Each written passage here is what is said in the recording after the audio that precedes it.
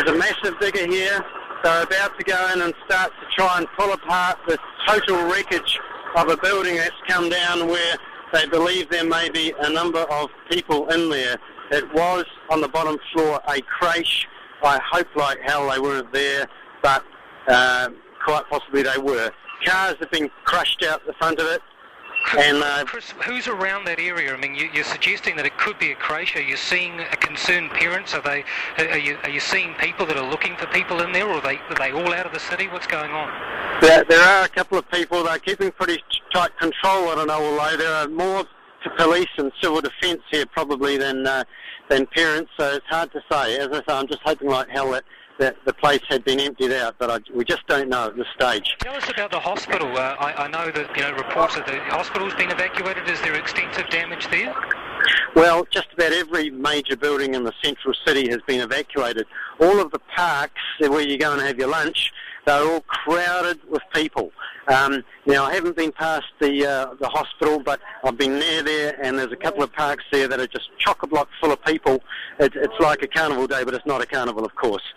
One of the most amazing things about this was when I was in the suburbs of New Brighton, the water that issued out of the ground suddenly turned the roads into rivers. It was just extraordinary.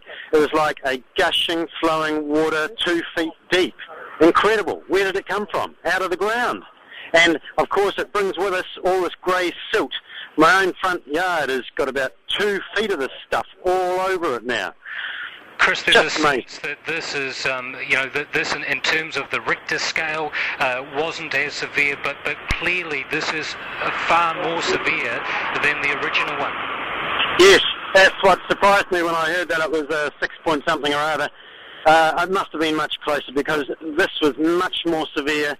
The inner city really now is going to have bulldozers going through it, I can see it. I'm looking at the moment at a 24-level Grand Chancellor hotel building that was built 10, 20 years ago. It's one corner of it is slumped, and you can see these huge stone facades that are all at the wrong angles. Goodness knows how I'll get that. That'll have to be demolished.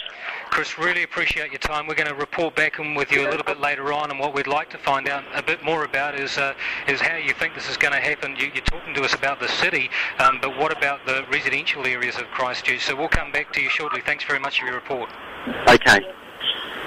Hey, listen, buddy, I might